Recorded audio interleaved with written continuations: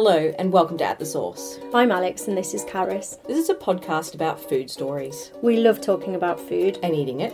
And now we're on a mission to record and share interesting food stories from people all over the UK and beyond. Join us as we explore food in all its glory.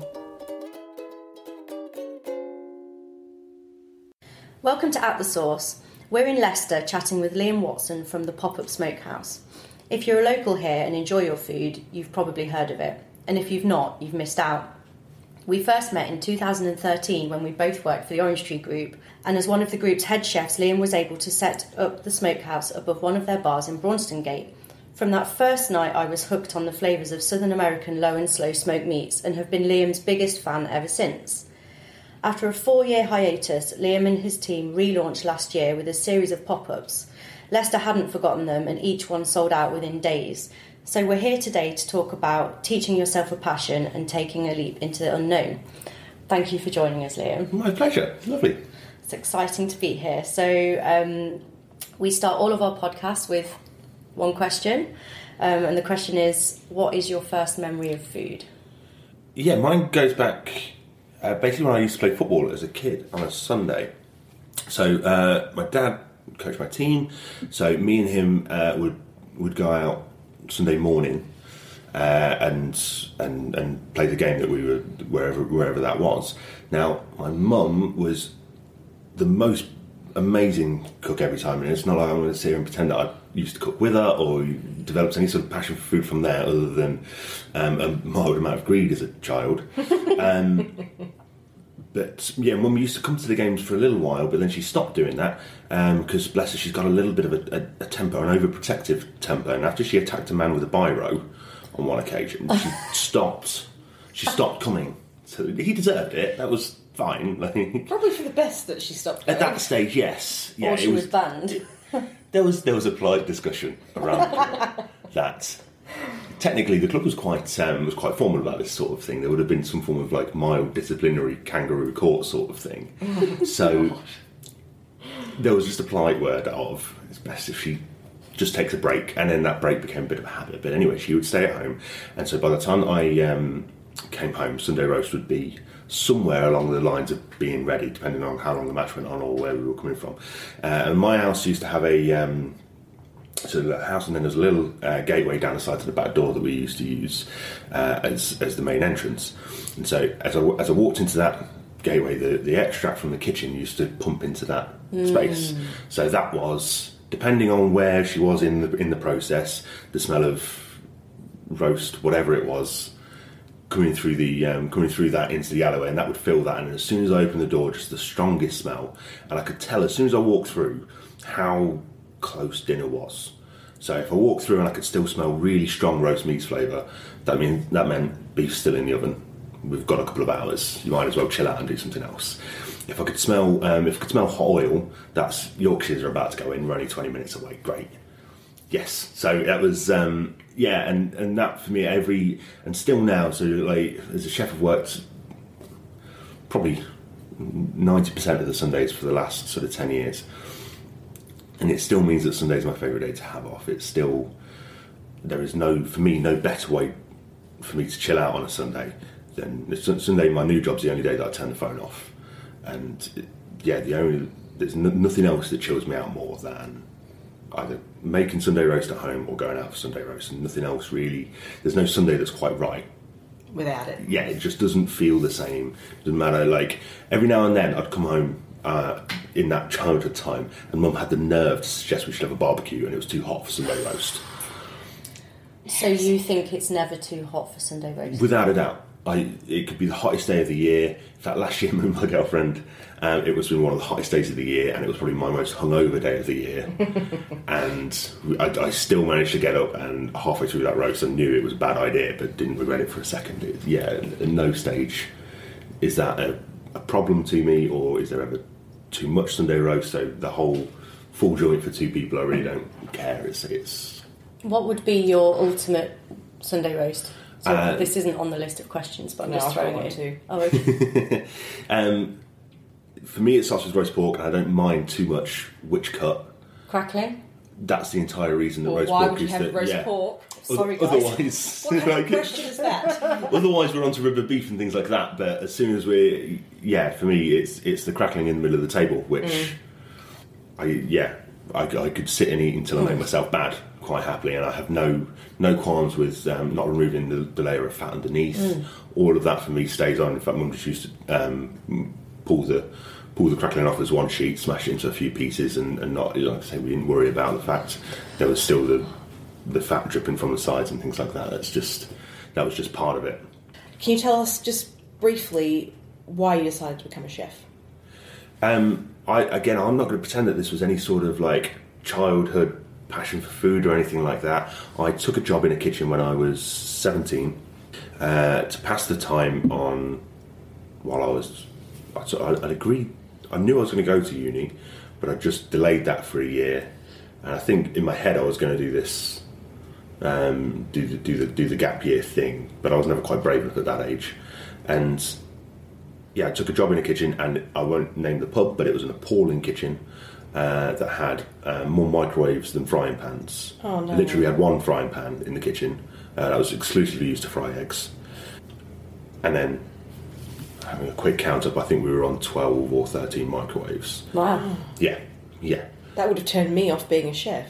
But it certainly wasn't anything that inspired any sort of food passion at that stage. But it was the atmosphere around the kitchen, and it was. I think I'd stopped sort of playing football at that stage, and there's a really strong link between the chefs I know that are very good in service, and the guys who used to play sport in some manner. That competitiveness, knowing that it doesn't matter how busy it is or how under the cosh you are, it's just about moving through. But I think it's teamwork too. Without a doubt, yes, and knowing that you've got through the end of an amount of covers that everyone has never done before, or has felt that shouldn't be doable with the amount of people that you've got on, or whatever. And as soon as I sort of got in the kitchen, remember that scene at the start of Wolf of Wall Street where he talks about the sound of money, and he starts talking about, if you want to hear what money sounds like, it's fuck this shit, that and all of that. It's the exact same when you sort of walk into a kitchen and it instantly sort of clicks with you. Yes, everyone's sort of swearing at each other. Yes, there's a lot of like bravado, and there's an awful lot of expectation. Kind of sounds like adrenaline too. Absolutely. Without a doubt. Every chef goes through this point where they're like, I don't know if I can do this anymore, and all that sort of thing, with the long hours and the long nights. And I certainly went through my fair share of that all the time. But it was Saturday nights that, certainly, for example, when we did the White Peacock, which was a fine dining place in Leicester, it was Saturday night that really kept me in the job for as long as it did. It was the build into the week, and then it was every Saturday night was trying to cram one more cover in so we set a record. And every time we did that was it's that build, it's the adrenaline of the busy service, and it's that I really enjoyed. That I found that I really enjoyed. I knew full well that once after a couple of shifts that I wasn't necessarily thinking career at that stage, but I was okay. The atmosphere around here was all right. It took me a little while before I started to develop any real interest in food and standards and service and the whole package that is the hospitality, and thinking about how you put together an experience that customers want. Yeah. But after about 6 months and I was progressing through quite quickly there, I was running services in evenings and weekends within about 3 months, and that was just because of the lack of requirements on the cooking skill in that establishment. But it was within 3 months I'd sort of gone, if I'm going to keep doing this, it's not going to be a place like this.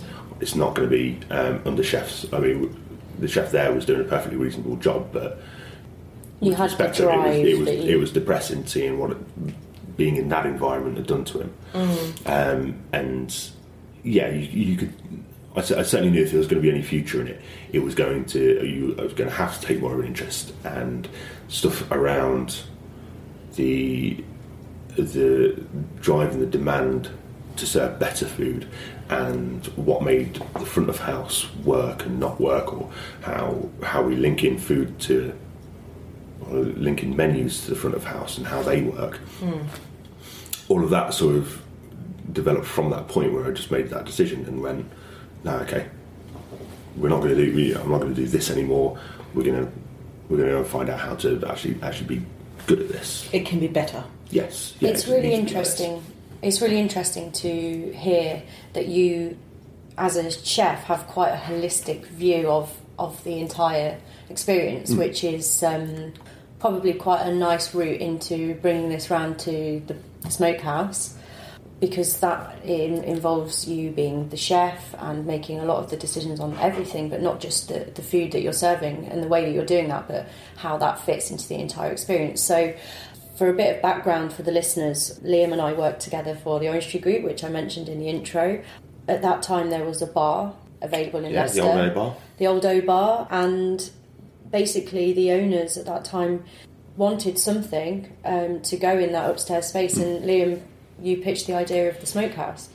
Yeah, I mean, it was about, I can't remember the year now, is it 2013? 2013, Yeah, it was October of 2013, and I had just come back into the company. And I don't even think I was full-time employed at that stage. I was a spare part, just kicking about and helping out. And the old owners sat me down and just said, the O Bar used to make. It paid for 3 individual sites, and it was set outside of the city centre in what was this really cool. And I think every town has this sort of just set out from the main strip, and everyone's independent and interesting. And for Leicester, it was Braunston Gate at the time, or for 2 or 3 years previous to that, and that had dwindled away. All of the investment in the city had gone into the new shopping centre, and bringing in, and all of the council's efforts were focused on bringing in large branded businesses. Carluccio's turned up, and a few other people that dragged all of the investment into the city centre and left the independents in Leicester really struggling at the time. And thankfully it's just started to turn that corner. The council of either they consider it mission accomplished, or they've changed tack. One of those two has meant that independent business is getting a little bit more support. But at that point, a lot of operators were getting left behind, and the O Bar was one of them. And yes, they had a space upstairs which was suitable for about 45. I think we managed to squeeze 45 in, and a kitchen that was smaller than the office we're in now, which I appreciate people can't see, but 5 metres squared, absolute max. And we were just asked. We don't care what goes up there, but it must be interesting enough to drag people out of the city centre. It cannot be anything that you find in the city centre. And I think one of the bosses cited a crepes restaurant that he'd been to 2 weeks before. Sorry? Like a pancake restaurant. Oh, a crepe restaurant. That's what you did say. Yeah. Yes. Okay. Yes. We could have been having a very different conversation now. Thank goodness. Go with pop that up idea. house. Yes. And you came up with the smokehouse. The smokehouse. I was given a week to go away and think of some things, and the smokehouse. The idea of doing a smokehouse was just kicked off in London at this point. There was nothing else. I think Reds might have been in Nottingham. In fact, there must have been, because I'm sure we went there to do our research beforehand. But aside from that, there was nothing else around even close to it. And that idea occurred within an hour of that meeting. And I spent the rest of the week trying to come up with 2 or 3 other ideas that rivaled it, so I didn't go to that meeting, then the next meeting with one thing and it gets shot down. And did you also know that if you suggested it, you'd have to do it? That was made very clear. And it was a strange one, because they said go down and have a look, see what you think can be done in the space. And the space was very typically the Leicester people listening from Leicester will know that the Orange Tree was ramshackled, and it was they used the term shabby chic, but it was getting to the point of being right on that edge. And so an O Bar was the absolute. Like, it absolutely typified that. So walking around, it couldn't be anything too high end. And you looked in the kitchen, and there was essentially a domestic kitchen. So everything led us towards something that had to be simple and homely and warming and generous. So that all fitted in with the smokehouse idea that already came, and we had sort of set an operation. I mean, I think what highlighted to me was, or highlighted what the scale of what we had to do. The general manager at the time, Lauren, was great. Had all of the right attitudes to go with it. Perhaps the team below her were very much focused on the wet side of things, and if you're at O Bar, it was a party bar. So So you looked up this kind of quite new craze in Yeah. the UK. You had no idea at that point that it was going to kind of become your lifelong passion and kind of Didn't realise guide it was going you to become the forward. baby, no. So how did you go from, you pitched it, the owners of the company went for your idea, Straight away. and then you had to do a lot of research? Yeah, it's and it wasn't that easy to find at the time. It's not like we had the amount of cookbooks, the amount of interest that were out now. I think there was a few places in London, but even then you had to be in the know to be able to get at them. And yeah, we as we sort of realised how much work needs doing, I put together a menu that I thought that's what I think a sort of a smokehouse version would be, and sort of the directors took a look and said, just run this by a couple of the other chefs in the company who we discussed it before were far more qualified than I was in this type of food, and was roundly assured that that's not what it should be. And this is because you didn't want to put chips on the menu, right? There wasn't so much that. I mean, look, we'd have put chips on the menu. We wouldn't have put chips in the version that it was. I think in the smokehouse, as it developed, we'd have only done something along the lines of chips and dripping and done something like that. But I'd have quite happily put them on. But we physically couldn't. We didn't have an extract. The old O-bar was made of wood, essentially. It would have gone up in seconds. There's no way that we'd have got through any inspection.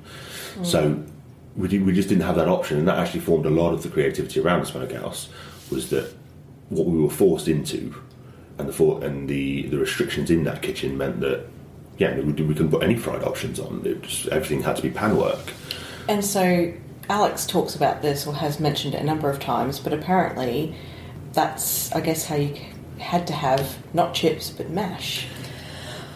Oh, the smokehouse mash. It is strange for all of the work that we put in. We put in every beef brisket took about 18 hours to get to the table, and we have received more credit for mash, mac and cheese, and sticky toffee pudding over The sticky toffee pudding. the last 5 years. Yeah. And I couldn't tell you now. And Alex very kindly helps me out with some of the marketing. And I say helps me, actually pretty much does it, because it goes off my radar a little bit. But in terms of reaction when we first reopened, I think we got more. We must have had more comments and reactions to things like the mash than we did the meats, almost. The nostalgia Yeah. factor, I think, is so the smokehouse. We're going a bit of a roundabout way We here, are, but but the yes. smokehouse ran at the O-Bar for several years. Yes. What was a pop-up became a permanent, Permanent. and was super successful. And then the O-Bar was no more, so the smokehouse disappeared. And then last year, after 4 years out, you relaunched on your own, Yes. and within kind of a day each, the Leicester Mercury were picked up on it, local Yeah. reviewers, and they sold out. And the things that people were talking about that they hadn't forgotten was the mash and the 8-hour St. Louis smoke ribs. Yeah. So yeah, we were forced into thinking around other ways. The ways that took a little bit more effort and a little bit more thought, and it forces into not putting in things that we just couldn't have done in that kitchen.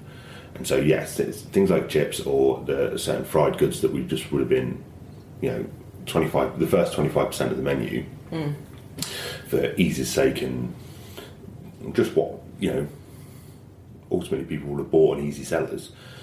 All of those things were not available to us, so we had to take a few little bits of inspiration from other places, and that mash essentially stemmed from PitQ. And in the early days, we were shamelessly ripping off PitQ. My knowledge base and the company knowledge base wasn't at the stage where we could adapt it so much. It was always going to be slightly different because we didn't have the same availability of the craft beers that were around at the time. We didn't have the same knowledge as those guys, so we had to be a touch more generic than those guys. We didn't have the same capability with with their smoke compared to ours. It just wasn't going to. We weren't going to be able to ever replicate it. So by the time we launched, it did feel individual. But yeah, we had to. When we took those influences, they were by far and away the biggest one. And they used to do a mash that when we were sat down. I don't know if you went to the old PitQ restaurant, tiny little corner shop that that they'd redone, and so you had a small area upstairs and a very small area downstairs. We were sat downstairs in this dingy little basement that looked similar to the O-Bar in a way, the upstairs dining room, just without windows. And yeah, they served this little bit of mash that they'd stuffed with bone marrow, and then dressed with the gravy on top, in much the same way that we used to. Just, you know, and I remember digging into it and absolutely loving it and being blown away, and was kind of like, right, well, nobody in Leicester's even seen anything like this. And I left the first time we went. I think we visited 3 times in our 4 weeks research, showing various members of the company various things. And so the first time it was just me and one of the directors, and we just sat there and went, yeah, this is spot on. And then by the time that we went back with the rest of the management team and all of the central team, the bone marrow just split people down the middle, which I was baffled by. It was one of those things that was just, what are you talking about? But a couple of people nearly retching in the restaurant. It wasn't, yeah. Sorry, I find that baffling, but they weren't. They certainly weren't sold. And whilst we knew that we couldn't be, that we had to be individual, we knew that we couldn't be quite that divisive. So all of a sudden, the idea of the bone marrow went out of the window. We had to find ways of playing around. And it's one of those things. We've got an awful lot of credit for the mash, but there was no secret to it other than loading it with more cream and butter than anybody else was doing. That's the answer to everything, isn't yes. it? Yeah. Well, I thought so, but apparently it seemed revolutionary at the time. But and yeah, far more than the actual flavour of it. I think it was far more about the environment that we created that meant that as much as we didn't do it. I didn't think we did anything too revolutionary with it. We just, like I say, we loaded it with cream and butter. We dressed it with jus at the point of serving rather than meaty gravy. And then we put another massive lump of garlic butter in the middle of the mash that just sort of melted away as you ate. And so, yeah, there was certainly no great cooking skill in it. There was no great level of creativity. It was, if I'm honest, a cheap trick that the customers fell for, hook, line and sinker. But you know, I think that's hardly the point, because the best food is so often the simple food. Yeah. Things don't have to be complicated. And I know I bang on about this, but it's true, and this just illustrates that fact. Yeah. But that was the entire point of the smokehouse. The entire menu was along the same lines. So what sorts of things were on there? Well, I think from day one, we knew that the smoke food push that was occurring in London was starting to flake into Nottingham, and you knew that it was going to be a part of the food scene going forward. You knew it would have a little, like a crest, and then it'd level out. But ultimately, we knew that at some stage somebody big and generic was going to come into Leicester. So we couldn't just be Southern American Dolly Parton in the sound system and all that. We had to go a little bit of a level deeper. And it's like, I really enjoy reds and stuff like that, but we knew it couldn't just be that.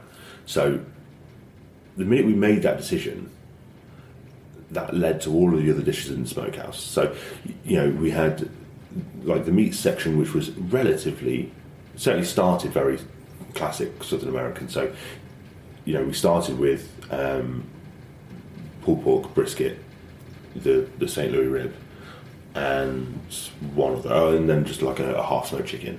And then that developed. By the time that we do the pop-ups now, and by the time that we finished, that's changed into oxsheaks that have been smoked with oysters and stout.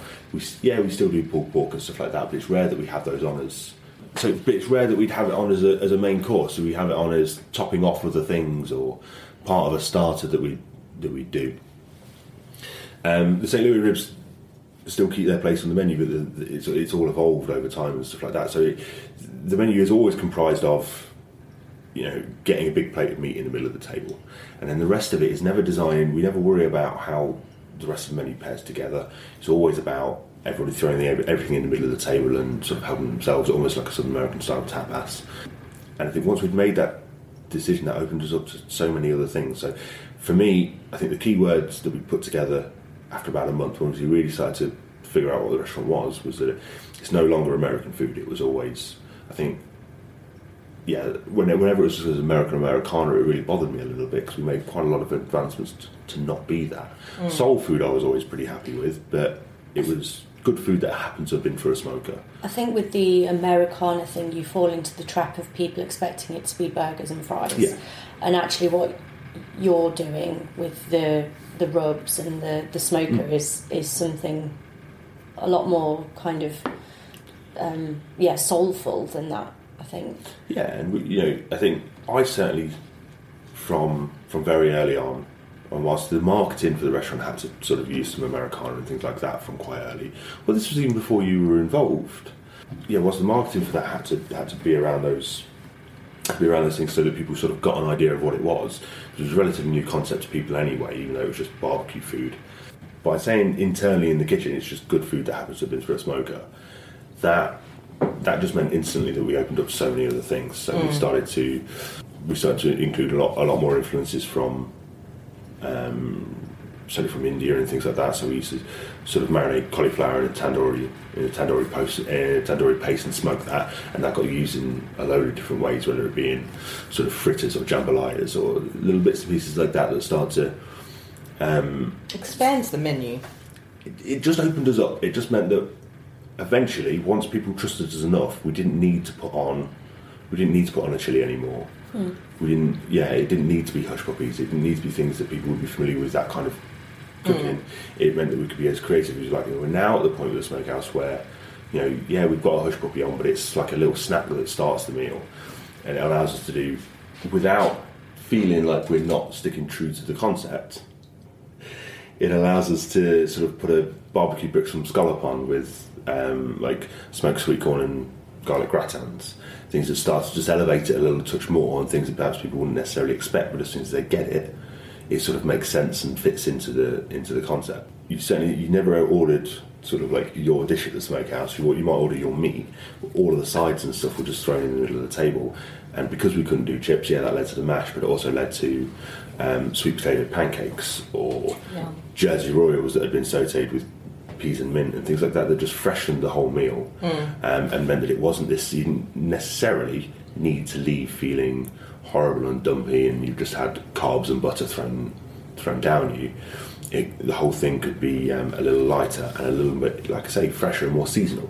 And that was our way of making sure that the restaurant could be busy all through the year, rather than, as much as barbecue, which you associate with the summer, it's heavy enough that it really meant that it was a winter menu and we struggled to lighten it.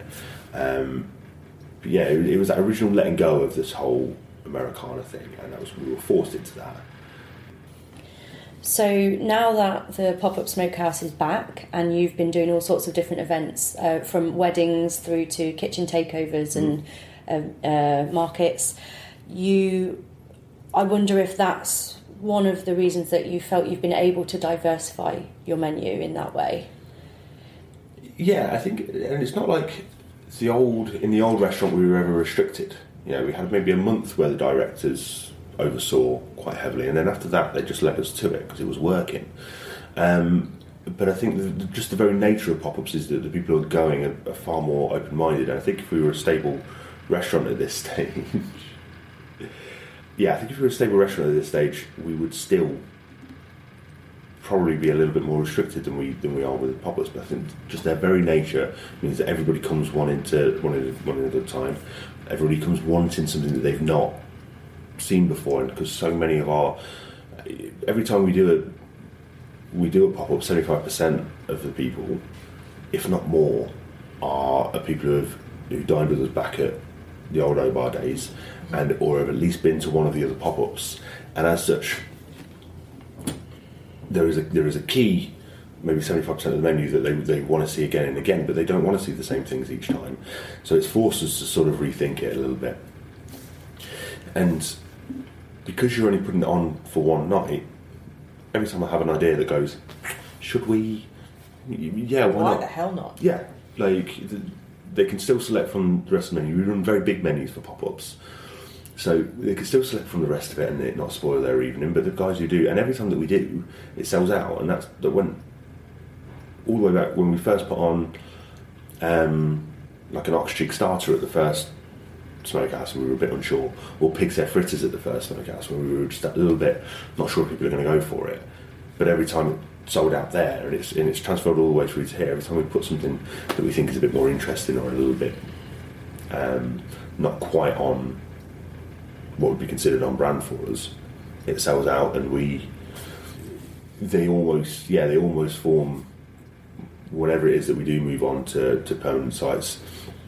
Always forms part of what we're expected to put forward then. And for me, this whole pop-up process is really useful because it just means that by the time that we do progress into that sort of thing, our customers aren't expecting it to be, an independent version of one of the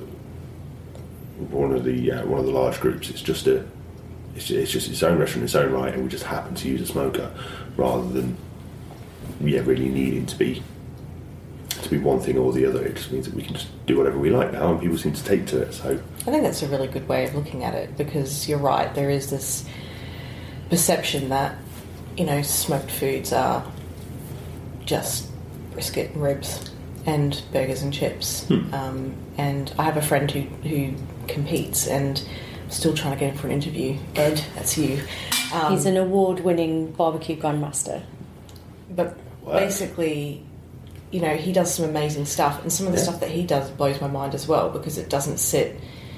It's not just this American idea of what smoked food is, and I like the fact that yours extends out into tandoori cauliflower that's been smoked like that. It just makes it. I think it makes it more of an adventure, doesn't it? And for us, I think once you understand the process, so it took a little while for those things to get on it and really working.